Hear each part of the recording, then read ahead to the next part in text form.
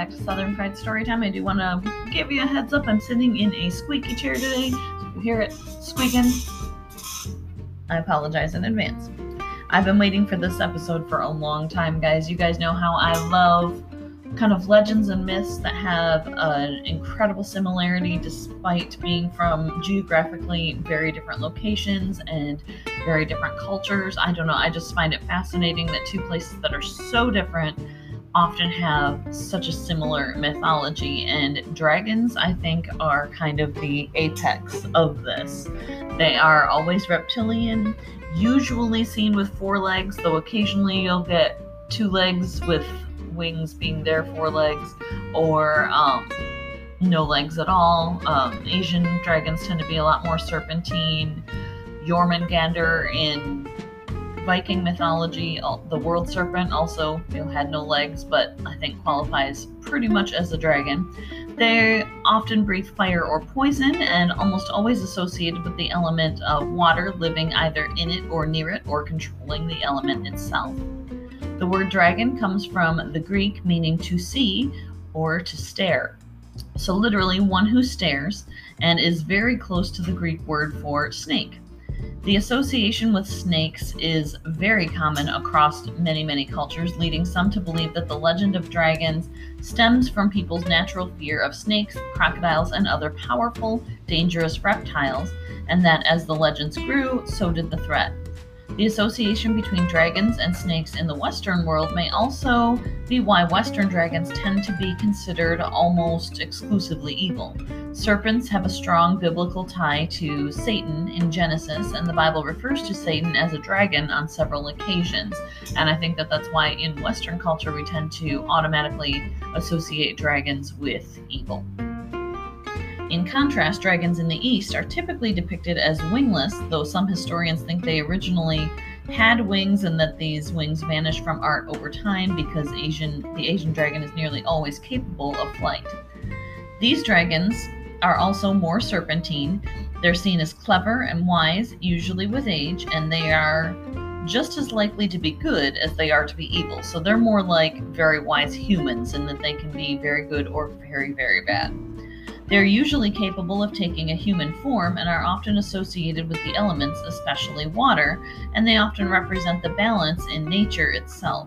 They're typically less animalistic than Western dragons, and in China, dragons are prayed to as a cause for rain and controlling of rivers. Also, you hear about how the Chinese emperor supposedly descends from a line that included dragon blood. The Asian tendency of dragons to be able to change into humans would be an explanation for this. If you're familiar with Naruto, then you will have gotten to know the ickiest of villains, Orochimaru. He was a loose interpretation of a dragon called Yamata no Orochi. According to the Kojiki, the storm god Susanoo tricked his sister Amaterasu,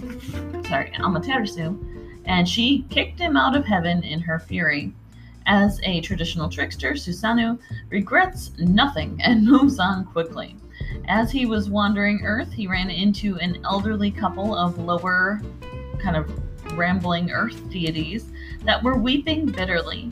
Naturally concerned, the storm god asked the couple what was wrong. The old man replied that a fierce dragon had been demanding one of their 8 daughters as a sacrifice every year. Unfortunately, they are now on daughter number 8. Susanoo, looking for something to do to fill his time in exile, so he asked for a description of the dragon. The old man described the dragon as having 1 body with 8 heads and 8 tails. Its body was massive enough to cover 8 hills and 8 valleys. Its belly was bloody, rotten, and inflamed. I guess it needs like some bone broth and okra, maybe a little fasting. Shape that sucker right up, right? Eating all of these earth princesses must be hard on the GI tract. Like any morally upright, chivalrous knight looking to save the day and get a big ol' win for justice, Susanoo asks what the elderly couple who are grieving bitterly for the loss of all of their daughters would give him in order to save their last remaining child. He's a real gem. Naturally, the old man was like, who are you again? Susanoo then finally introduces himself as the third greatest god in the Japanese pantheon, which is all the elderly earth god needed to know to decide that if Susanoo can save her, he can keep her. Susanoo accepts and turns the princess into a hair comb and pops it into his main bun. He and the earth deities assembled 8 gated little yards, and behind each he put a large vat of liquor that had been distilled 8 times. A lot of 8 happening in this fairy tale. Now, in Western tales, we get a lot of 3s and a lot of 13s and a lot of 7s. This one may have a lot of 8s, and Orochi is strongly associated with the number 8, as he is in Naruto, so it kind of makes sense. I'm just saying, have patience. There's a lot of the number 8 in this one. So each of the heads crept into one of these little gated yards and slowly began to lap up all of the insanely strong liquor and then pass out. Each of the gates was closed, trapping the dragon head within behind its respective gate. From outside this gate, Susanoo cut Yamata no Orochi into pieces until his blade cracked, because there was another, more powerful blade wedged within the dragon. So, with his new sword, new comb, and new woman, Susanoo moved on to another adventure. Dragons seem to love treasure, alcohol, and human sacrifice, especially if that human is a maiden, and especially if that maiden is a princess. Some scholars think that the dragon's association with maidens and their association with water are kind of one and the same. The elements of earth and water are often considered the feminine elements as opposed to fire and air, which are considered more masculine.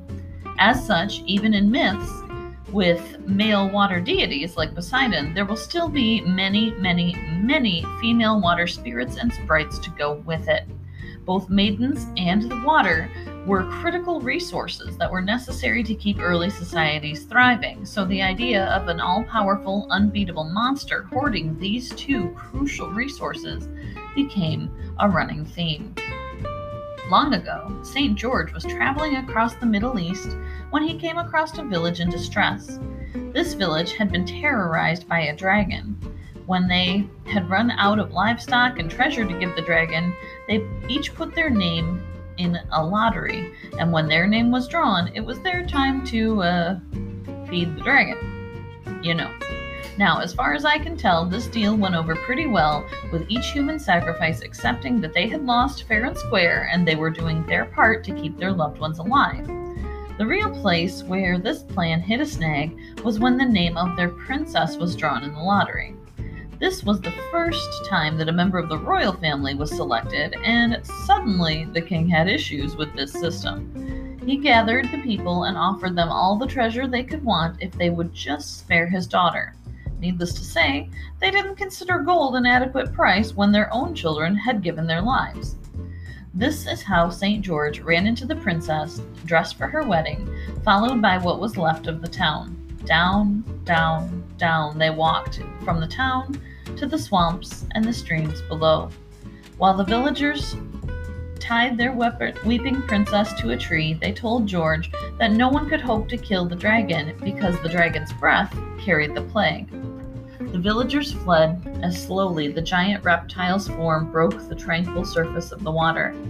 Wanting to keep his distance, George flung his spear at the dragon, stabbing it deeply into the meat of the beast's shoulder. I can't read my own penmanship, guys. I'm sorry. St. George cut the princess free, and as the dragon charged George, he asked the princess to throw her belt at the dragon. It circled the dragon's neck like a collar, and the princess was able to lead the dragon peacefully back to the village. When the people saw it, they were so afraid that they converted to Christianity, and George beheaded the dragon so that the people could live in peace. Myself, I would have kept it as a pet or a mount or something. Like, if you've tamed the dragon, keep the dragon, right? Nobody's messing with you. Whether they're guarding rivers, granting wishes, or hoarding treasure, dragons have always been with us. They appear in every religion, mythological pantheon, and legendary history. They may be beautiful and wise and wonderful. They can be terrible and fueled by wrath. They're always powerful, present, and a source of imagination and fascination. Thank you so much for tuning in today. I hope you enjoyed our episode on dragons. I absolutely loved it. These are by no means all of the dragons. There are literally like hundreds to draw from, and so I just kind of picked some of the more involved, the more well-known stories about specific dragons. But there's too many sources to draw from. I could do a podcast just about dragons, just like how I could do a podcast just on different versions of Cinderella. So yeah, I mean, it was fun. I love doing the research for this one, and I look forward to talking to you on Friday. Have a great day.